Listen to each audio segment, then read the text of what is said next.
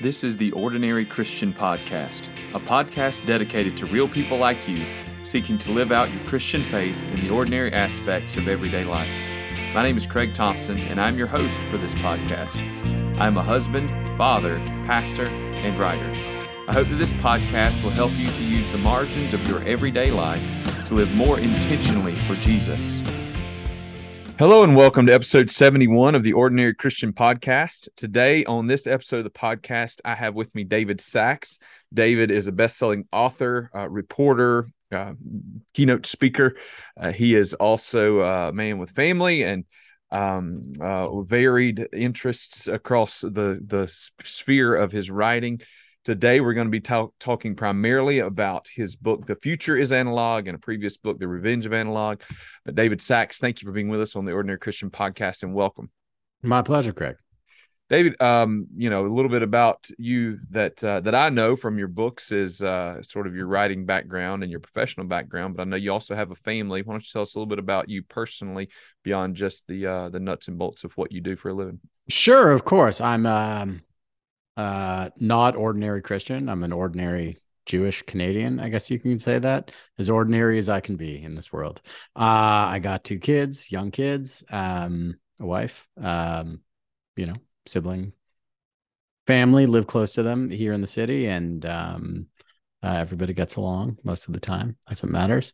I like to spend my free time biking, skiing, surfing on a lake, which is not something I would recommend to anybody who lives near an ocean. But if you live on a lake and you can get some waves, go for it. I've read your book talking about the surfing on the lake, and I'll be honest, you're the worst salesman for that on planet Earth. Yeah, no, it's a terrible idea. It's like skiing in South Carolina. I mean, I can't imagine. Right. Maybe, I know you can ski in parts North of West Carolina. Virginia. Yeah, you can ski in North Carolina. North Carolina? Okay. Yeah, in the mountains. Yeah. So there you go. Right. It's we seek out whatever we can get where we live. Yeah. So, David, the reason I've asked you to come on, and I really appreciate you being willing to do this. Like I said, you and I are two pretty different humans outside of both being white. That's probably one of the few things we have in common. I would imagine ideologically, you and I are pretty different. Obviously, we're even two different religious convictions. But I have found a great deal of unity with you in the two of your books that I've read. The first being a book you wrote, The Revenge of Analog. Was that, I didn't even look at the copyright now. Was that 6 or 8 years ago? 2016. 2016. And then most recently, you wrote a book called The Future is Analog. Can you give us sort of the 30,000-foot view of the connection between those books and maybe what brought about the creation of those two books? Yeah. Revenge of Analog was really chronicling a emerging trend at the time when I started writing it, which was probably back in 2014, 2013. And it was really trying to take stock of this thing I'd noticed, which is that as the digital technology we use today was sort of coming into its own, as smartphones were really becoming something that everybody in the world had, as we were able to stream music and video and get ebooks and all these analog goods were sort of predicted to disappear, whether it was physical stores or books or records. You actually had the opposite happening. You had the growth suddenly of all these non-digital technologies, goods, or let's say spaces and services that really took a lot of people by surprise. You had the growth of vinyl records again, or books in bookstores, or film cameras, right? And this trend continued. I just met someone yesterday who's starting a cassette tape business. What? He left his job. How old is this guy? He's, in his early 30s, late 20s. So he didn't actually live through cassette tapes. No, maybe he got which is why he wants to do it, I guess. Yeah. And so that book really sort of chronicled the people and the companies sort of doing that and asked those bigger questions about why it was happening. And in the years since that came out, I kept getting asked about, well, yeah, this was happening and vinyl records are here, or, you wrote about paper notebooks, but surely what's the future for this? Because maybe this is just something that people are nostalgic about, and there can't really be any long-term future as computers get better and digital becomes more prevalent in our lives. And I would always do this when I would do podcasts or go and give talks or, work with companies, asking about the sort of long-term trends. What was the future of this analog trend? And I was sort of thinking about that and starting to do some writing on it around 2020 when the pandemic hit, and all of a sudden we were all sort of sent home and really only had digital to work, go to school, go to church, do everything by, basically, right? Everything happened through our screen. And so this promised digital future that the people who had been kind of criticizing what I was saying had finally arrived. Everybody in the world was doing this, at least for a period of, a couple of weeks or months. Everybody was sort of doing everything through a screen and living almost exclusively digitally. And so we really saw the full extent of what that would look like in our lives. And it made us not only question the value of digital, the place of digital in different parts of our lives, but really, more importantly, made us see the value of analog, the spaces, the relationships that are sort of physical, in person, in all these different parts of our lives that perhaps we didn't even think about before, right? Because we never had to question their existence, and suddenly we were doing that. And so this book's a reflection on that and what we learned from it. I think that one of the things you did in The Revenge of Analog that is helpful for the conversation in both books and for ours right now is that you gave a bit of a definition of analog, because I think that's helpful when people hear that. What do you mean by that? What do we mean in this conversation? You said analog, in the broadest sense of the term, and the one I've grounded this book in, is the opposite of digital. Digital is the language of computers, the binary code of ones and zeros, which endless combinations allow computer hardware and software to communicate and calculate.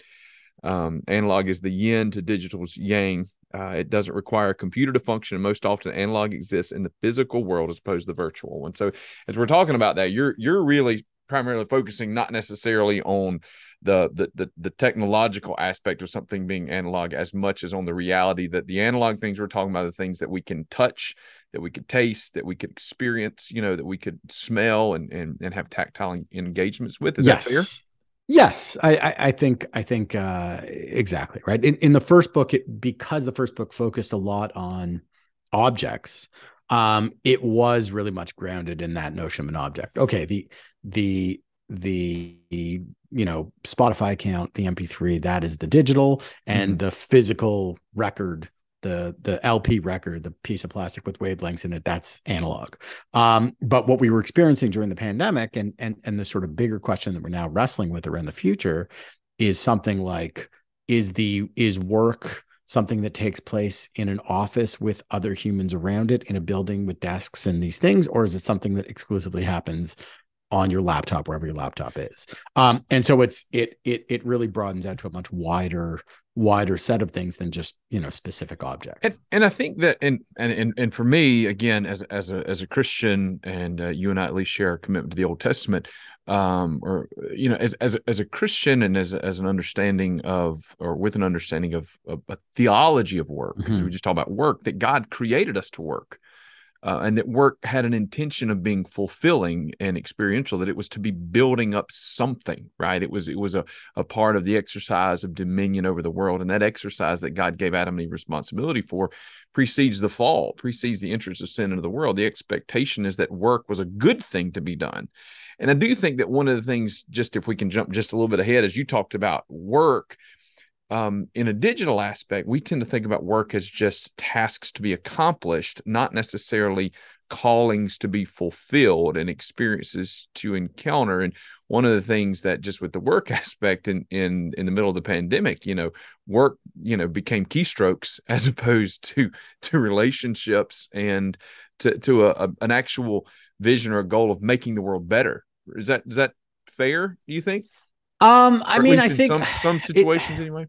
Exactly. Yeah. It's a very complicated subject. And I think that's why, for most of the other areas of our lives where we were sort of living digitally during those months of the spring of 2020, shopping, you know, attending church services online, exercise classes in your living room, right? For almost 90% of those, 95, you know, more, right? Unless someone has a health problem or mobility issue, or they're disconnected from a certain community, like they've gone back to the analog version of it. Work is the tricky one. You see every company, every government, every sort of organization, agency is still struggling with this question of, are we remote? Are we not? Do we go back to the office? Do we not? Do we save money from not renting the office? Do we do 2 days a week? Do we do 5 days a week? Do we do 3? Do you do like? But what we are seeing though is that in those, especially in those creative roles, right? Mm-hmm. There's this realization that creativity is taking a hiatus when people are not interacting. Yeah, there's a cost to it, and the cost is a different cost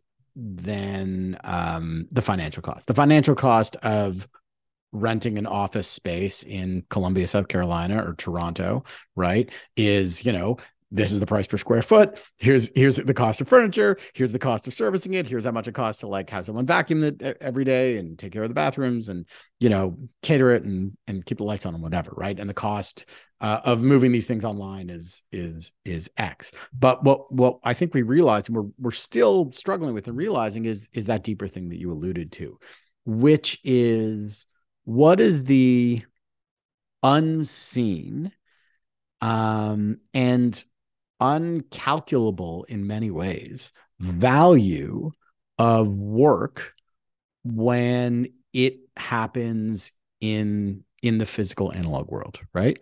Whether it's you know, people at a church working together in the church office and the day-to-day operation of you know, a religious organization, whether it's a government organization, whether it's a corporate thing, whether it's a nonprofit, whatever it is. What is the value of those things that happen which are not the keystrokes? Because let's face it, a lot of the time, probably most of the time, you're sitting there in your office, which looks like a very nice office from what I can see on the Zoom screen. This is excellent. Thanks. And you're keystroking in things. You're keystroking in, you know, holy things. You're keystroking in boring things about janitorial services, because, you know, still like that's a big thing, right? How much Kleenex do you have to buy for the Sunday service or whatever?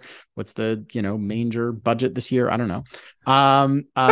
You're on Microsoft Excel. You're doing these things, like everybody's probably sitting there on a computer. You're not chipping away things in stone tablets. And you and I are having this conversation digitally. Yes, of course. Yeah. And so, you know, that is the work, quote unquote. But so much of the other stuff that happens that you don't see are these conversations, these relationships, these interactions. There's something that I wrote about in the book called Embodied Cognition. And that is this gentleman, Andres Hofbrauer, who studies organizational behavior. He looked at architects in New York City at a studio and found that their understanding of a project they were doing was often just based on the passive information they got from their physical surroundings, walking by other people's desks, seeing pictures, seeing models, snippets of conversation at the elevator or on the way out to lunch or whatever, that actually built a greater body of knowledge about, let's say, a skyscraper they were building or you know, a school they were designing somewhere, because the information flowed in this very real world, tactile, social way. And so all those things, plus of course the human relationships that bind it all together, provides this other unseen value to work that I think is what we're getting at, right? Because someone could say, look, I work as a designer, right? I work from my house. I do work that's fulfilling. I do work that's good. Perhaps I've worked designing some, you know, website for a church or a missionary organization or some other cause that makes them feel particularly good. Like, I do my work, I'm very happy, I'm at home, whatever. Like, it's not to discount the value of the work that people may do remotely, but I think there's something bigger there when that work is done with other people, even if it's for a conference or a meeting or something like that. And I should clarify that when I was talking mostly about the value of the work, I guess for me, I'm thinking more along the lines of not the way that you as the employee would experience the value of working remotely, as much as how perhaps an employer or a business owner may only see that employee as a list of keystrokes, and the only value they identify from them is what they can get. How much money can they save by keeping them locked up in their house versus how much do they experience? And so what we've seen over the past 3 years is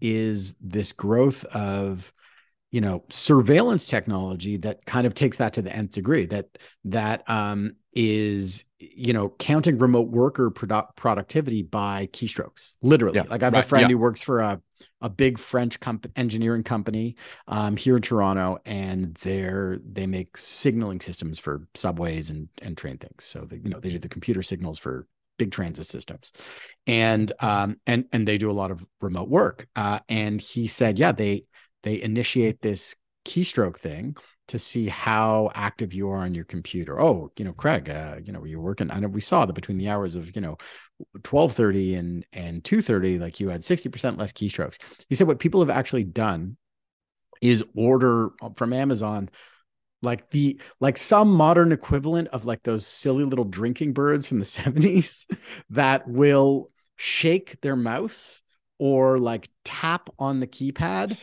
to give the illusion of productivity. And I think what this calls into question is this bigger question of like, if we're still measuring productivity like it's some 19th century widget factory for an economy or jobs that are mostly based on information, we have a bigger question that we're not solving for. Right. We're seeing, I read an article, I think it was local, but I read an article recently where college and university students are being, in some situations, basically forced to put particular kinds of monitoring software on their computers so that they can proctor exams. And it's interesting because they're being forced to either put this monitoring software that is incredibly invasive. I mean, it's a really invasive software that's tracking everything all the way down to not just keystrokes, but accesses your camera and can track eye movements and things of this nature. So they either have to install this on their computer, or they're paying something like $40 an exam to have them proctored by human proctors, right? They're actually having to pay for in our conversation here, an analog experience to avoid this incredibly invasive technology. And it's a bit dehumanizing, to be totally honest, when we get to a space where our lack of trust is such that we're going to spy on you as opposed to giving you a human being that can engage in that. But that's a whole other issue. We won't get into that. You, in The Revenge of Analog, as I was looking back at some of this to prepare, you talked about things like the revenge of school and the revenge of work. Has anybody called you a prophet? Because, I mean, you looked at this and you said digital school is a really terrible idea. And then, of course, we have digital school, and then you've got to at some point be coming back going, yep, told you digital school was maybe not exactly where we need to be. So, I mean, nobody's called me a prophet. And thank you. Well, I will. There we go. Let me just. Wow. There you go. Wow. You're welcome. All those years of I mean, I know you're a Southern Baptist, but I didn't. Southern Baptist, we get crazy. I have no idea. We're not everything you think we are, just so you know. Just some crazy. I wasn't expecting to be crowned anything other than a wonderful guest. We're joking, but no, I mean, I think for me it was just obvious, right? I had done me too, for the record. Like when I read your first book, I was like, yes. Of course. Right. And I think, and so I had done research on this, and not only had I done research, I'd spoken to people who'd done research around the world. The data was clear and fairly unanimous, and from all sorts of different countries at all different income levels, at all different school levels, virtual learning in various shapes and forms had been tried by the brightest minds and the best schools in all sorts of different ways, in different generations with different technologies. And it always had negative results. And it was always for the same reason. So when we attempted this on a global scale, except for some kids in New Zealand for a couple months, it was a unsurprising failure. And what's amazing to me is that people still hold out that messianic belief that if we just get the technology right. So I was responded to a woman who's a writer, whose name I'm blanking on, but she wrote a wonderful blog post on her blog that focuses on the sort of intersection of technology. And she talked about how she read my book and she really enjoyed it and it was thoughtful. But the part she disagreed with was this part about education. She said, because I was speaking with my friend who's in the technology business and in the San Francisco area, and she was saying that, in the future, digital is going to allow us to have these experiences where everybody's going to be able to get the best education possible, totally personalized. And we don't need to go to school. And then they'll do the extracurricular activities for the social part. And I was like, we tried this. Like, have we learned nothing? There's a reason why this didn't work for the vast majority of students. There's always exceptions, but the exceptions are, we're talking less than 10%. And the reason is the thing that we realized when our kids were at home, learning from screens, and not with their friends in a class. And we think back to what we did when we went to school, wherever we went to school, whether it was like a one-room treehouse in Uganda or, Harvard. It's like, what do you remember about school? You don't remember the things you learned. You remember the people you learned with. You remember the setting, and that allows for learning those things. That's the core truth of what education is. It's a relationship. It's the reason why you have Sunday school, right? It's not like, here and now just take this Bible and learn at home, or, read these books at home, or we'll show you these videos. It's that social component that is the same across any educational experience. And it's inseparable. It's inseparable from that educational experience is the social, is the community, is the relational component, the relationship between the student and their teacher, the relationship with students and each other, the relationships with the school and the greater community. You referenced a book in your second book, The Future's Analog, by I think his last name is Reich, Justin Reich, Failure Disrupt.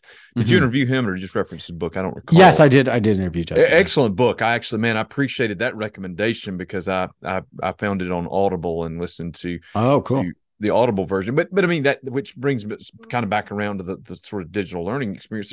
There's great things that we can experience with the digital. So I can consume more books and more information. For instance, when I have an Audible account and I can listen to it going down the road. The problem is I can't really reach out to Justin Reich and engage with him in this kind of podcast conversation because I can't go back and look at the book that I just read with him. I still have some memory of it, and in some ways we had sort of a one-sided conversation about it. Yeah, but there's not the kind of relationship that I have in wrestling through a book that I can write down in, that I can dog ear the pages on, which I rarely do, but yours got some. I just want you to know, some dogs. You made the level. You made it. But all right. But the education aspect, and this is passionate for me.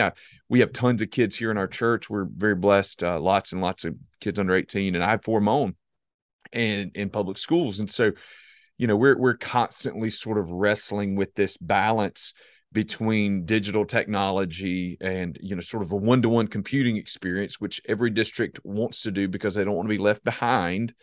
Right. I mean, it's an arms race. But the left behind thing. Okay. So this is where it gets into this difference between the sort of image of innovation and the reality of it. Mm-hmm. Right. And I think this is what we owe it to ourselves to do. I said, thinking critically about the use of digital technology in the future, because I think what we've seen, especially from political leaders of every party, every spectrum, is this fear that they're going to be left behind, right? They see those businesses using digital technology. They see the wealth that they've created. They look upon, the power that they have increasingly in culture and politics and in economics.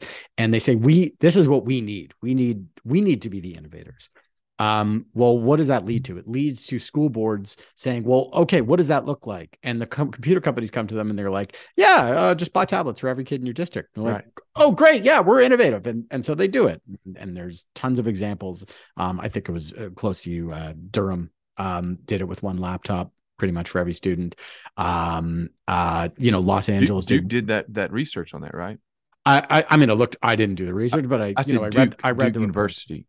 I think it was UNC Was that it did UNC? it. I've read that research. I've read that. Yeah. This was a couple of years ago. This was like in the past 10 years. Los Angeles.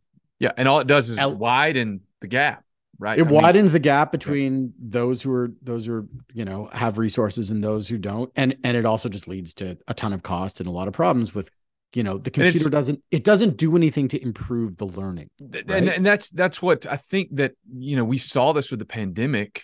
The kids who had access to, and the reality is it wasn't just resources. Like everybody wants to talk resource. The best resource that kids had access to that helped them to thrive during the pandemic was a stable family situation, a good home with parents that could invest in them. I mean, period. And and when we say parents that can invest in them, we're talking about parents who had time. Yeah. One of them not working or a flexible work schedule to sit there with kids and help them learn. Because the fantasy was like, every kid will get a screen. We'll put the kids in front of the screen and the teachers will be there. And these kids love screens. They've grown up. Look at the Minecraft they play. Look at the Nintendo Switching they do, right? This is going to be it. It's going to be like education, but Minecraft style. And the kids are like, after an hour, they're like, jumping all over the place. And, we're talking about kindergartners to university students, right? Like board, whatever.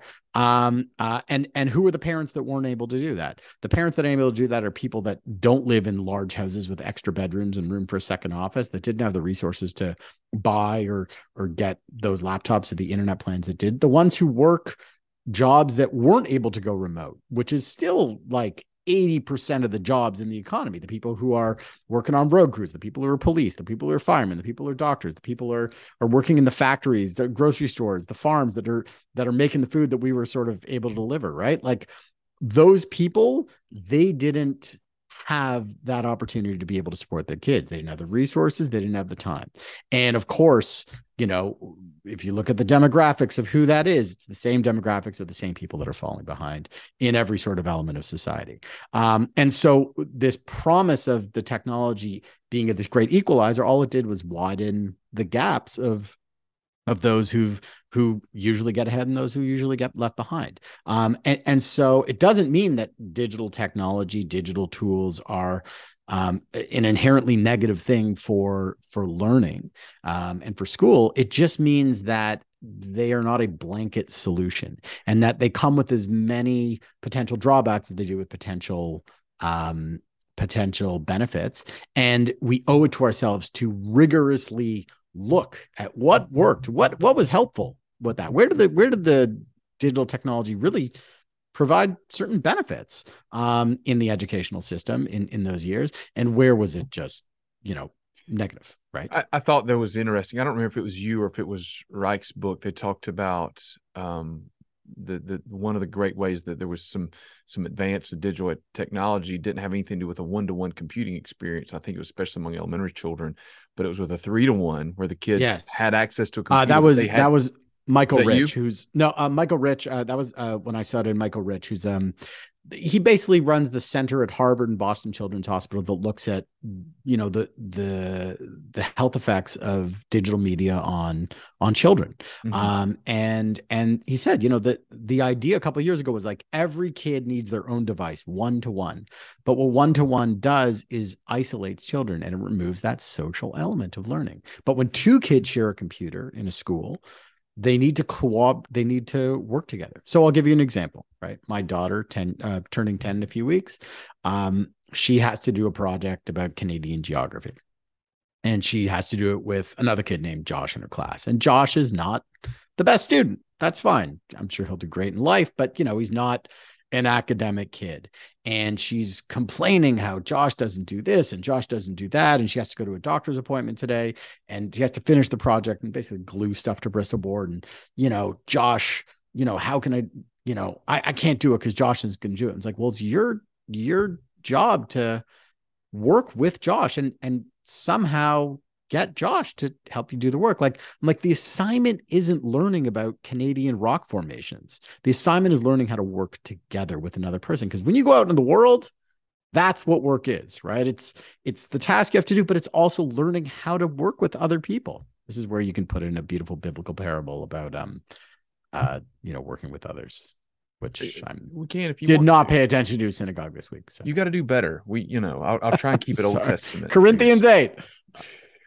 Well, but back to the one-to-one computing, and this isn't just one-to-one computing, and I got to be careful because like the hobby horse I can ride over and over and over again. And people that know me, people that know this podcast know that I just last week interviewed a guy. He's recently written a book called The Wolf in Their Pockets about the danger that social internet can create, and especially as it's so connected with our phone. So I don't want to ride this hobby horse for too long. But one of the things that one-to-one or one-on-one, whether that be, computing in the school or putting a 2-year-old in front of an iPad, one of the things that it does is it creates a scenario where that child, and then even we as adults, become the god of our own little bitty universe. And that device obeys everything I tell it to do. And when I tell it to switch, it switches. When I tell it to turn on, it turns on, or turns off, or it turns up, or it turns down, or we move to different apps, and it does everything I say. And it is actually 100% antisocial because I become so singularly focused in this universe where it 100% revolves around my wishes and my desires, as opposed to the social world where David Sachs and I have to have a conversation. And, even in this conversation, you and I still have to navigate subconsciously or consciously, navigate carefully around exactly how we're going to go, because we recognize the differing worldviews that we have. And you and I, if we're not purposeful, we could devolve into, a debate that nobody's going to benefit from. Right. And if this was a conversation that was happening on Twitter, we would be... Right. It would have devolved. No, it would. The garden would have fallen to you, but right? Yeah. But I think you're right. Right. It's that notion of sort of self-reinforcement, the notion of a certain kind of instant gratification that digital is its great benefit. I mean, but if that's all we have, then it leads to a certain kind of decadence. There's a wonderful gentleman I spoke to for the book, Michael Secaucus, who studies technology and I guess religion at Florida State University, and writes sort of on the intersection of both of them. And he's a Christian, and we had a really interesting conversation about it. And he said that we're living in a time of this. You can order toilet, paper sitting on the toilet at 3 a.m. Like there's no, which it's just a vision I have. If you're in that situation, it's 3 a.m. If you're in that situation, perhaps that's a guy that's been there. I think he was saying you can order shoes or something at the toilet at 3 a.m. But, there is this sort of limitless decadence that is given to us with these incredibly powerful tools and connections that they have. And in many ways, that's wonderful. You can go and, listen to any sermon from any church anywhere in the world. I can watch ski movies from any country and any skier that, has a GoPro cam on their helmet. Any book I want, any whatever. Like, it's the limitlessness of it is its great benefit. But I think there is, as you said, if you get into the thing where you don't have limits, whether it's your ideas or whether it's what you're able to sort of do, it's liberating in one sense, but it's very restricting in another. And I think that's the bigger sort of question that you're getting at, that the hobby horse that you're riding on or beating it dead. Sorry, the metaphor got all mixed up. I can beat the dead horse over and over. That's what I said. Yeah, that's what it is. Apparently not a Canadian idiom, but we treat our horses. Our horses have the best healthcare in the world. No, so I taught some ministry students in Latvia. Okay. Back in January, and I believe that I used that exact idiom, and the translator tried to translate it, and they looked at me like I had 6 heads. And I realized when I said it, I was like, oh man, this is why are you beating horse? Right. Yeah. Of course. Let's just go outside and do a sauna. I have no idea what's happening, but amen. Amen to that. That is one area where you and I will agree. Well, brother, we can talk about Latvian sauna at any point in time. Like that was my second trip to Latvia, my first sauna experience. And you want to talk about an analog tactile, full body experience. That was it. Listen, Right. you will find no greater devotee of saunas outside the former Soviet well, Union I as did, this man here. but I did sauna in basically a former Soviet sauna camp, right? This is Yes. where we did it. This big wood fired sauna. I'll send you a video when we finish, right? It's incredible. I don't need to see video of you sauning, but no, it's not that bad. I'm just saying, like, you go from the wood fired sauna to 180 degrees, and then you take a plunge. dip in the icy river. It's incredible. Oh man, they had and what is it about that experience, right? Everything, right? This is a beautiful transition, right? Is for all the things that we could do in this world, for all the things that we can access and watch and see and order and have delivered to us.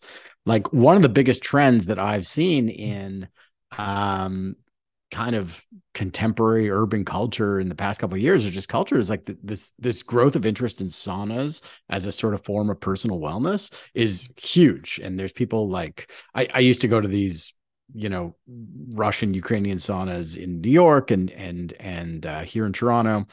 They're always in the suburb in some strip mall. And, it's like they have like 5 different rooms of different times of heat and the cold plunge. And then you go and eat a bunch of food and drink some vodka. What I experienced. This is not a strip mall. Okay. You get this is the Toronto suburban equivalent. Okay. I'm just telling you. Right. There's, but I have friends who've flowing done water and snow and too. So it's the same thing as the suburban strip mall next to a tile store. But what is it about that experience, right?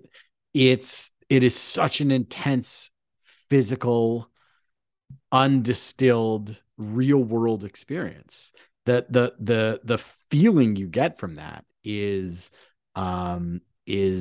irreplicable in some sort of virtual. And yet, and then we can really transition to some other things I want to talk about here with all of this, because it also in that European context, I don't know what it looks like in a Toronto strip mall, but it is intensely and intentionally relational.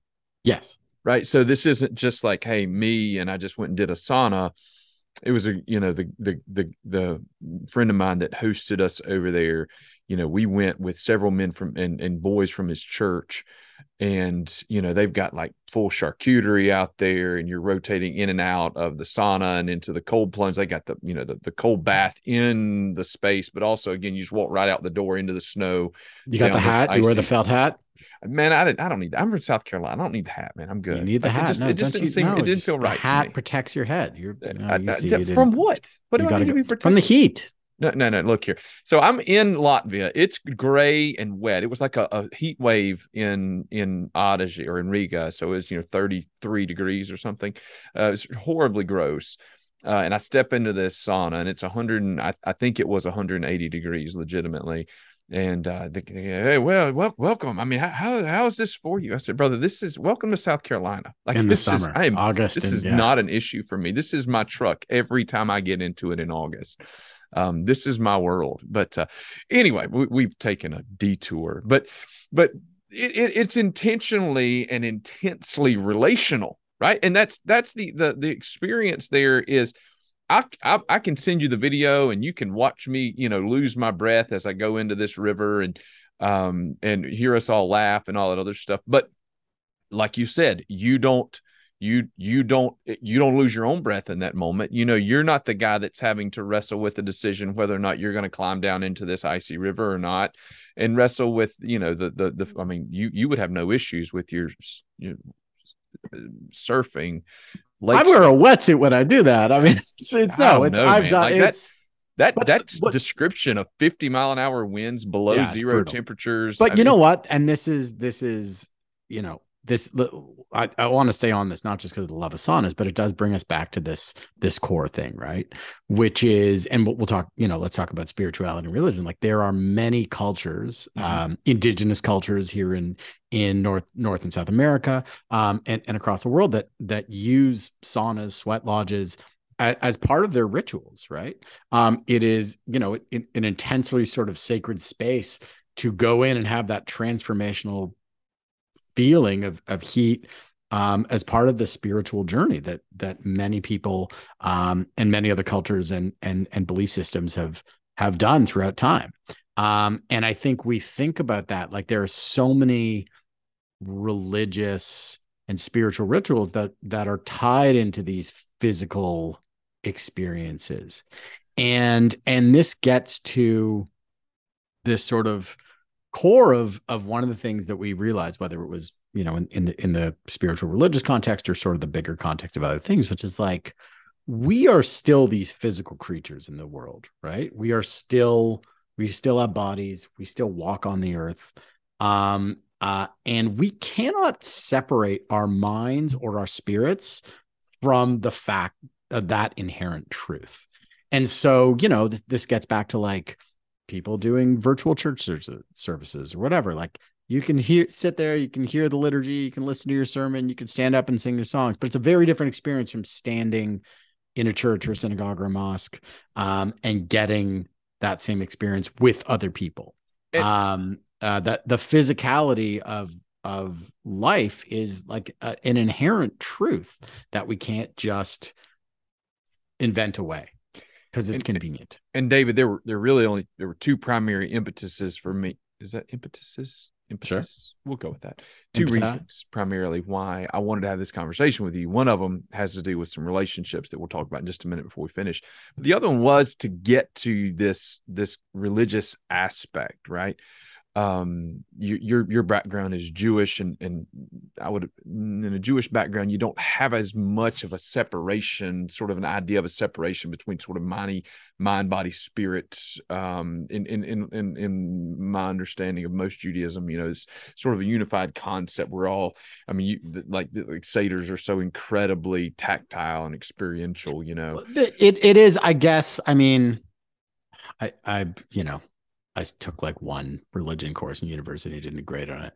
But my understanding is, you know, in the Christian context, it's probably a lot closer to Catholicism in the physicality of many rituals, right? Right. And that's the presence, you know, the most important thing in Jewish religious law is this concept of a minyan, which is a minimum number of people, 10 men in the traditional setting, and in more modern settings, 10 people, 10 adults.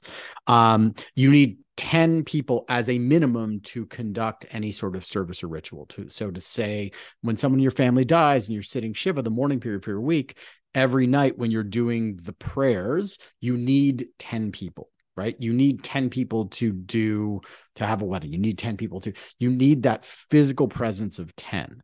And that sort of expands itself across. For the folks that are listening to this, they're part of our church. Actually, we made reference to this in a sermon recently, because as Paul would go into new cities and he would minister and speak to them about the Messiah, you know, he's starting in the synagogues. And in some places there was no synagogue. And the reason there was no synagogue is because there weren't 10 Jewish men to form the synagogue. So there's this, and in Catholicism, you still have, and even in Orthodoxy, you still have a lot of emphasis upon sort of the old language of the smells and bells, right? You've got all those tactile experiences. Well, right. in the Protestant church, you know, so much of that gets jettisoned in the Reformation, and I believe for good reason.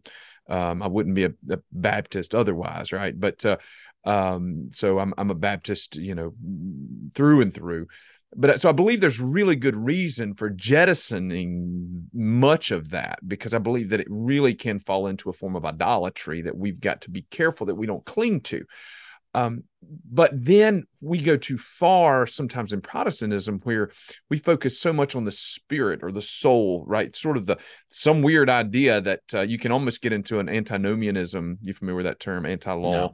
So the idea that God's grace is so big, it doesn't really matter what we do, that with our body, our soul could somehow be cleansed, right? And so this is where, I mean, just to be totally honest, this is where I think we sometimes can get some of the disconnect between evangelicals and sort of the politics get wrapped up in it. The idea that I've got this spiritual purity that I'm seeking after, and that in an effort to achieve this spiritual purity, I don't necessarily have to focus so much on the things that happen in this world, because I'm just living for the next one kind of idea. Yeah. All will be forgiven in the afterlife. Yeah. So however we have to get there is fine, right? Because my goals are somehow holy and righteous. Yeah. Well, many people in prison with that view. Right. Oh yeah. So, but it created this little soup, I think, For a lot of us walking into a pandemic, if you weren't careful, if you'd never thought through this, the idea, especially in Protestantism, okay, and in other areas as well, but especially that really and truly we could just flip the switch. I mean, we'd all seen Billy Graham on TV and everything worked out just fine. That you could flip the switch digitally and everything will be okay. Yes. And we're blessed as a church body to have good technology. We've got decent cameras, and we still had some things we had to wrestle through because I'm a laggard in some of these things, and because I recognized early on, for better or worse, that video church was never going to be good enough, right? So we didn't do video broadcasts of our worship services until we kind of had to with the pandemic. So, and we went completely online for 4 weeks. 100% online, and leading up to Easter, and we arranged to do worship in our parking lot and sort of on our lawns here, and I'll never forget it. So Easter of 2020. So Camden, South Carolina was actually the epicenter of COVID, early COVID in sort of the southern part of the United States. So interesting. Yeah, early on. So it's in New York, it's in Washington State, and it was in Camden, South Carolina. And so we actually shut down about a week before the rest of the country did. Our local government, they didn't impose anything. Hey, we believe it'd be wise. And we did. We went online. Anyway, 4 weeks later, we gather in our parking lot. And I'll never forget it. People wept as they pulled into the parking lot, sat in the bed of a truck or in a lawn chair just to be able to look across at somebody else and to worship with them. And they just wept. And in that moment, my commitment to our church in that moment was that we would find a way to do these things in person and to do everything we could to be wise about it. And so we were a full year online, in the parking lot and in person. And so we created a situation where people could worship simultaneously in ways that were, that they felt most comfortable doing, but we prioritized that in-person experience, because there was just no other way to do it well, right? We needed to encounter and experience others. As we're trying to experience the living God, we've got to experience these people that are created in his image. Yeah. Amen. This is similar to the experience that I had. I mean, it was, I attended virtual, you name it, religious life cycle things, weddings, bar mitzvahs, baby namings. Virtual weddings the worst? Yeah. I mean, you didn't have to send as big of a gift, but, I officiated one and it was heartbreaking. Yeah. It was heartbreaking. Luckily, the virtual wedding that I attended, they then had the real one 2 years later, and I got to go to it last summer in Massachusetts, which was wonderful. But it was, you realize instantly in doing these things, yes, there's a convenience, to put on uncomfortable pants, to get up, to, didn't have to wear pants if you didn't want to. Didn't even have to wear pants, right? And yet, when it was that first Jewish high holiday, and I had the option of, I was watching sort of the online service, which was really well produced and put together, and it was interesting or whatever. Like, my neighbor's like, "Oh, I'm going to some service in a park." It's much more orthodox and traditional than I would have done. The whole service was in Hebrew. Like, I was sitting there just kind of lost most of the time, but for the songs that I knew, just sitting in this park outside in Toronto, wearing a mask in the sun, in chairs that are like spaced 6 feet apart. Like, it was one of the most memorable, beautiful moments of my, Jewish life. And I won't forget that. And I still don't, because it's in that moment. And again, it's like, only, I believe it's the great Canadian prophet, Joni Mitchell, who's like, you don't know what you got till it's gone. Who I'm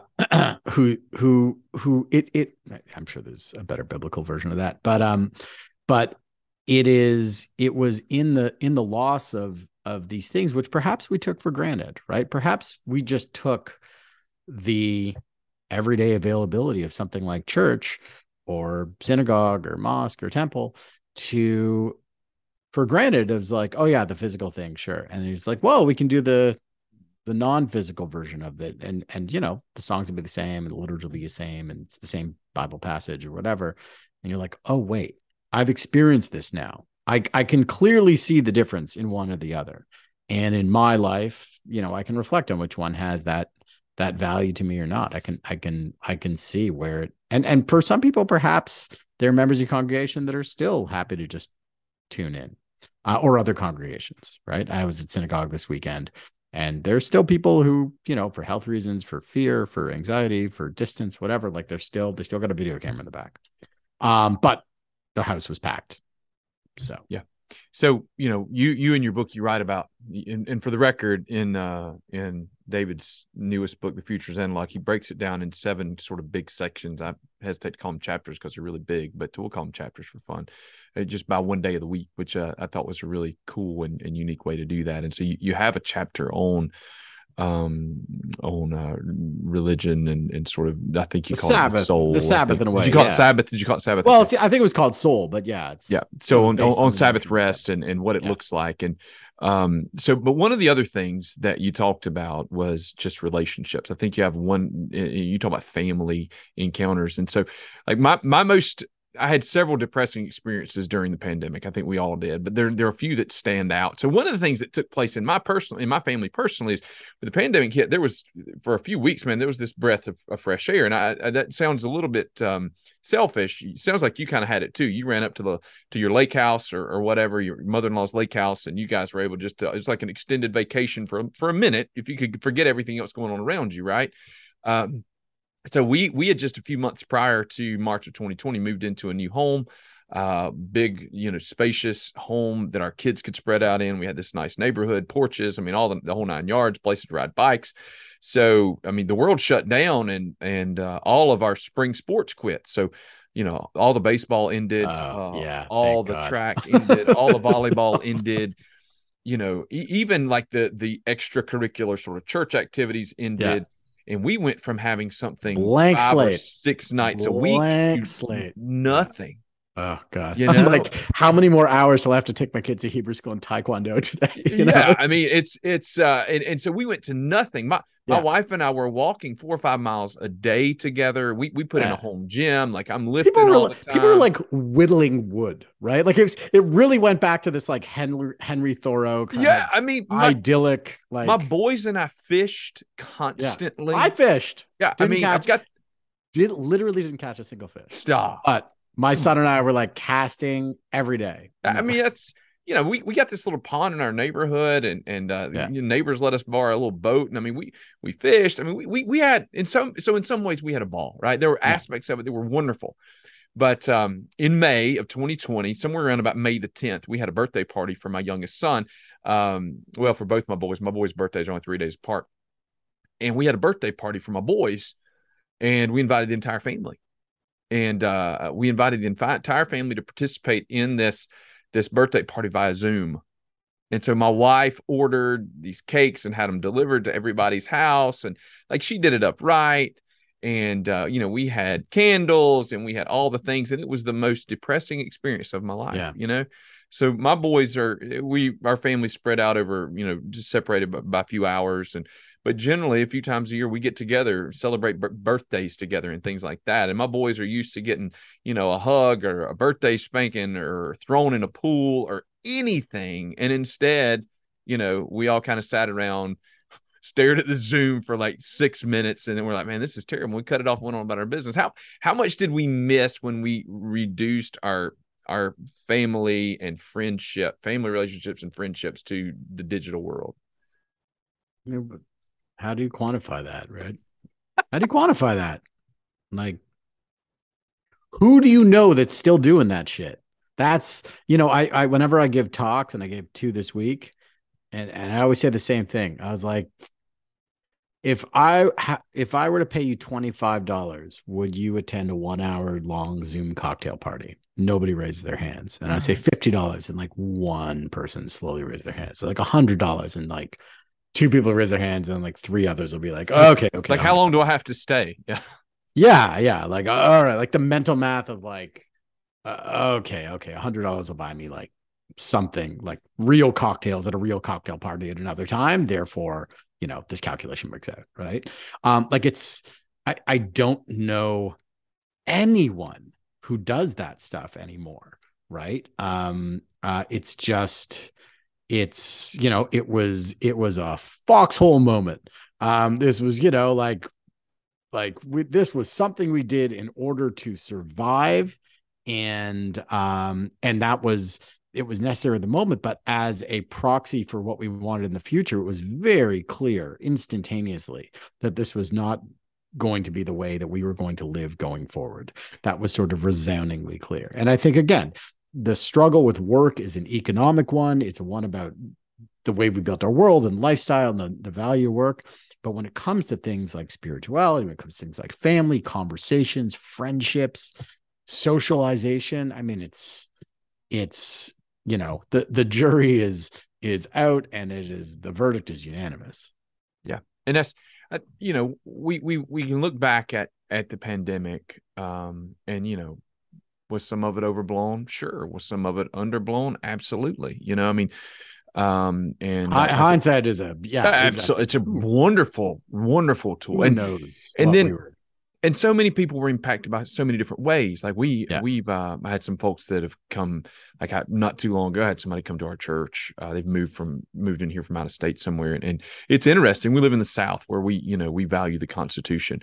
And so we're seeing this influx of people from other states that are coming to places where they feel like they at least share some ideological values they don't share in other places, which is interesting. But so we've had some people come in, whether they joined our church or visited our church or moved into our community from maybe like I don't know, maybe upstate New York or something like that, where the lockdown experience was much more draconian, right? There was so many more expectations, like you were talking about in your book. You talked about watching the caution tape come down from the playground. Yeah, I mean, Canada makes up a state New York look. I mean, like South Carolina, right? And so.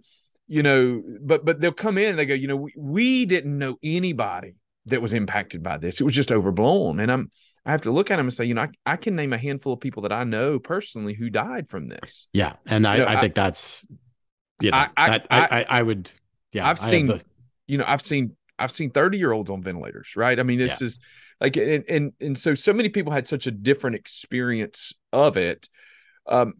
So, we can dig into some of it. Hindsight's going to be 2020, but here's what we have to do without a shadow of a doubt. We have to learn from it. We have to see that year as a learning experience. And some of the things that we're learning is that we can't replace real relationships with anything other than relationships. Other than the birthday party, the other sort of relational thing for me that stands out, my wife and I, we do Christmas big. I love Christmas. I'm sorry that you're a Jew. I'm just being honest. Like it's Hanukkah, I guess that's fine, whatever.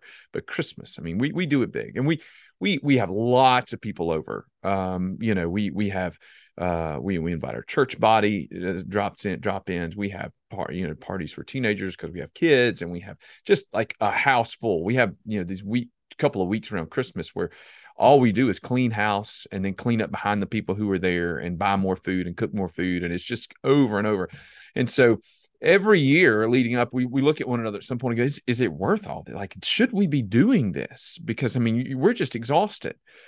And I remember sitting there looking at her. We're watching, the whatever classic Christmas movie we'd never seen before. We're watching it, one night, December the 16th or 18th or something.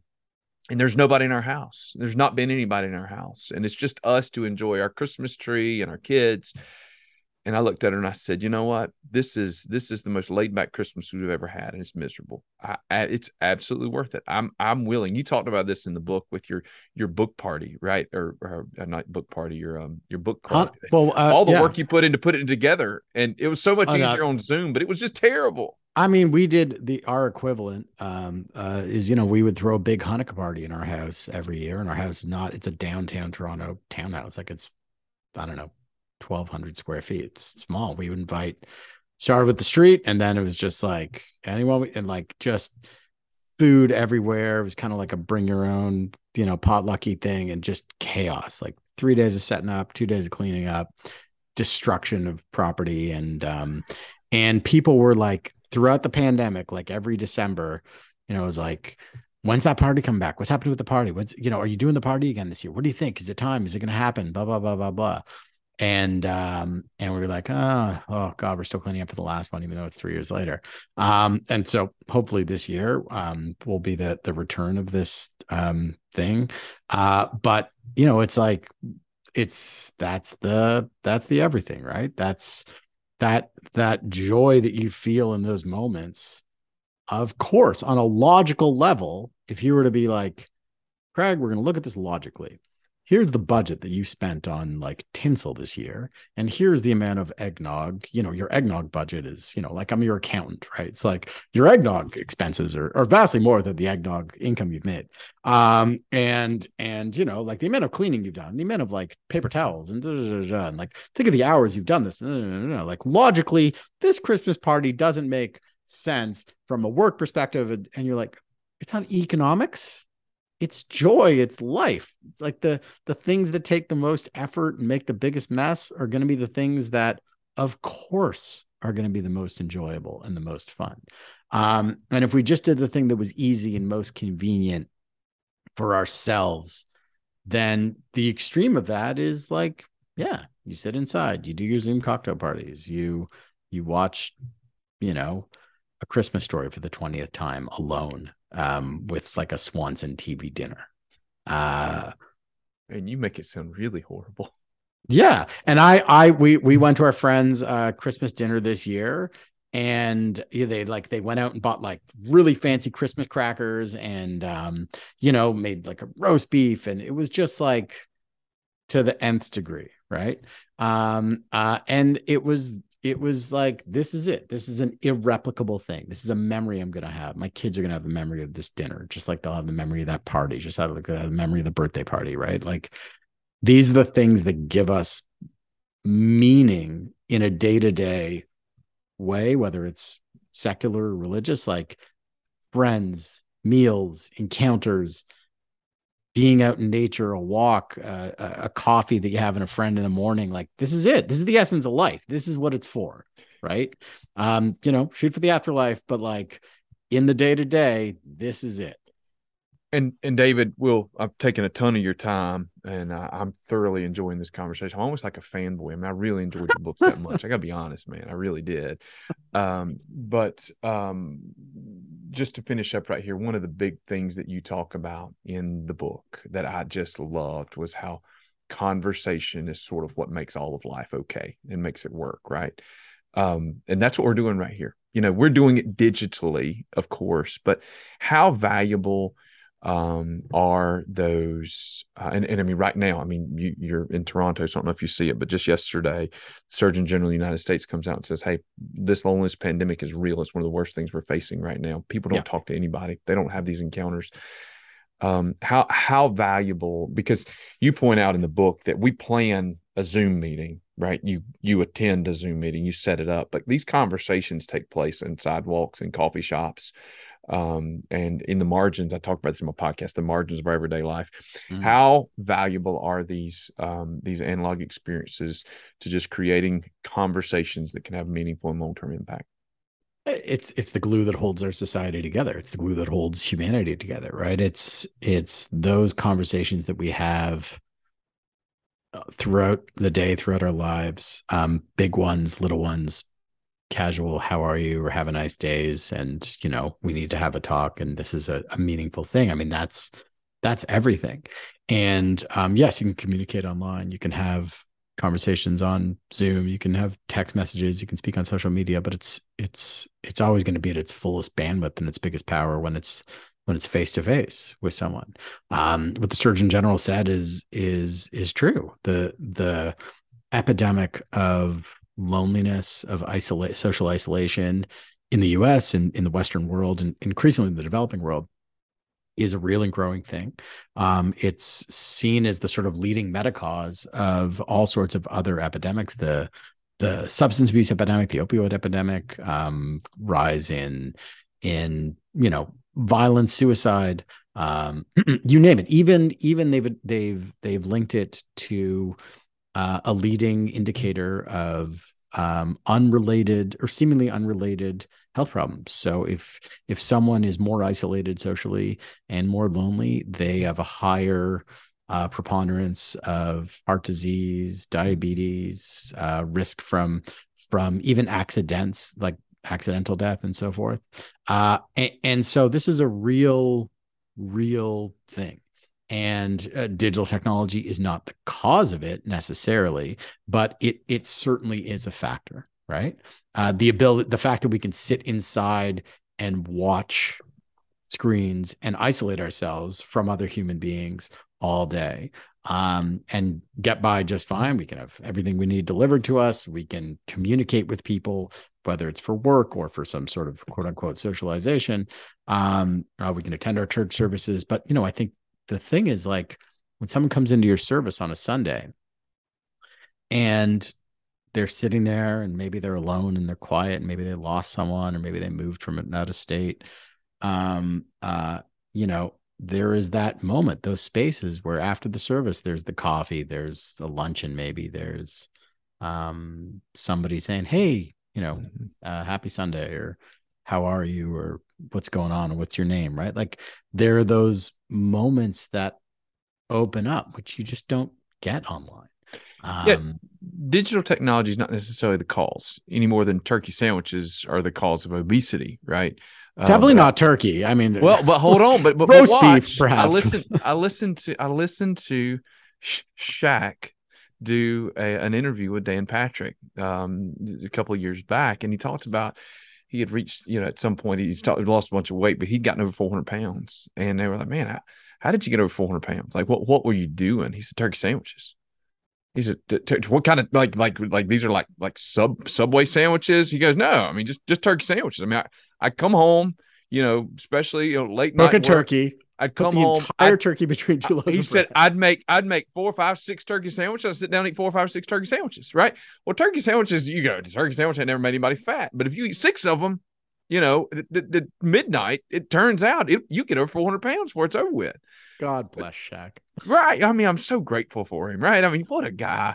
But so there's your next book, How Shaq Got Overweight. The Shaq Diet. Yeah, the Shaq Diet. But, so we can argue that, and some people would, I mean, probably more than you and I would, that digital technology is not necessarily the bad thing, right? But you eat six Zoom videos a night, or 6 hours of YouTube, and all of a sudden you're incredibly lonely, even though you've been exposed to the world. All right, or you spend your day on Twitter conversing with other people, or on Facebook. And I'm not even talking about arguing, just like you spend your time on social media, and yet you're sitting there alone.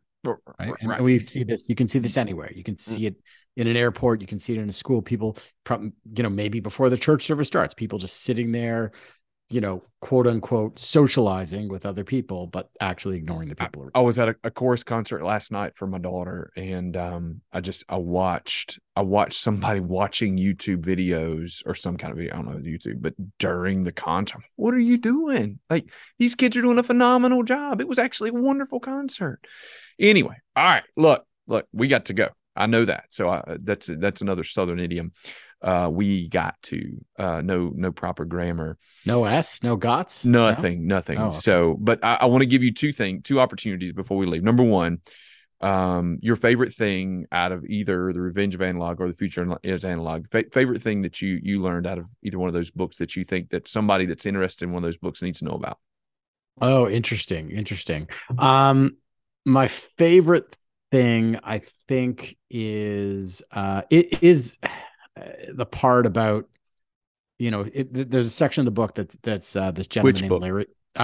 Both books, actually. Okay. He's the only person I quote in both books. His name's Larry Cuban. He's a professor of education and technology and sort of the history of them at Stanford. And he was the most eye-opening person I spoke with around this notion of education, because he really puts it in the simplest terms about the way that education is actually a relationship. And if you can read one thing about it to understand in any sort of context why digital is no substitute for sort of in-person learning, that would be it. Larry Cuban. He's the guy that says, because education really is nothing but relationships. Yeah. I'm simplifying. Yeah. Wonderful. Exactly. It's excellent. Yeah. It's great. I'll be honest with you. That jumped off the page at me, because when I read it, I said, he's right. My God. Yeah, exactly. Yeah, I mean, I don't remember much calculus, but I still tell stories about my calculus teacher. right? And I the mean, class yeah, and the things you do remember, the things you do care about. I'm sure your religious studies teacher, your Sunday school teacher was a obviously a fundamentally meaningful experience. And it may not have just been the information, is the so anyway, the relationships. That's anyway, anyway. Okay. Number two, or Yes. lastly, Yes. I'm hoping that people that hear this benefit from our conversation, but you're hoping, and I do too, they go and buy your books. So, If where they could they feel like learn it. more about you? Where might they find your books? The books are sold wherever finer books are sold. I'm sure in North Carolina and in all other 50 states and other territories, there is an This is South independent Carolina, David. Be South careful Carolina, if they but sell it in also the in the Yankee north. state of North Also, Carolina. But is it now? I yeah, guess they did have a can't Democratic. tell. Um, uh, in all states, there has been a wonderful resurgence of independent bookstores, which is something I wrote about in Revenge of Analog. So the first place I would go is your local independent bookstore. If not, you can order the book from bookshop.org, which orders and supports independent bookstores. And if not, the other place that you can get books from really easily. The library, always great. Go support your local public library. There's no greater institution in the world that supports people meeting ideas. It's the best. Great place to take your kids on a rainy day. And then you have a website. I have a website. Yeah. DavidSachs.com, right? People always, or what is it? SachsDavid.com. Yeah. It's like, you have a website. I'm like, oh, that, right. Yeah. I should probably update that. I appreciated it when I got David Sachs is a 20-year-old. Yeah. I love that your website is like, hey, if you want to leave raving reviews of the books, please send me an email. If you want anything else, here's my publisher. Yeah. Sure. Yeah. Great. You got questions? Let me know. Like, here's you can hire me to go speak. Any last word before we shut this thing down? Thank you. Yeah. It's a pleasure. I hope you, thank you for taking an interest in it and for taking the time to chat with me about it. I really appreciate it. Well, David, I appreciate it. I don't think that, we can really be fully human unless we experience the full analog experiences. We've seen that in our church. I know a lot of people have seen it in their own churches, and of course, we've seen it in our culture as well. So, David Sachs, thank you for being with me on this episode of the Ordinary Christian Podcast. If you enjoyed this, go buy David's books, or hey, leave us a good review, share it with somebody. We'd really appreciate that. Help us to get the word out. We think that this is a great way for us to communicate this digitally, but we also know that this would be a lot better if we could have shared a cup of coffee, because there's just a whole lot to be said for experiencing this world together. Thanks so much. Amen. Thank you, Craig. All right, take care. Bye. Thank you for tuning in to this episode of the Ordinary Christian Podcast. I hope that you will use the information in this podcast to encourage you to love Jesus in the ordinary aspects of your daily life. Jesus surrounded himself with very ordinary people who made a difference in the world because of their Savior. You can make a difference too. If you would like to read more of my writings or find other podcasts, you can find information about me on my website at www.craigthompson.org. For information about Malvern Hill Baptist Church and sermons from our church, you can go to our website at www.malvernhill.org. Until next time, use the ordinary margins of your life to make an extraordinary difference in the world around you.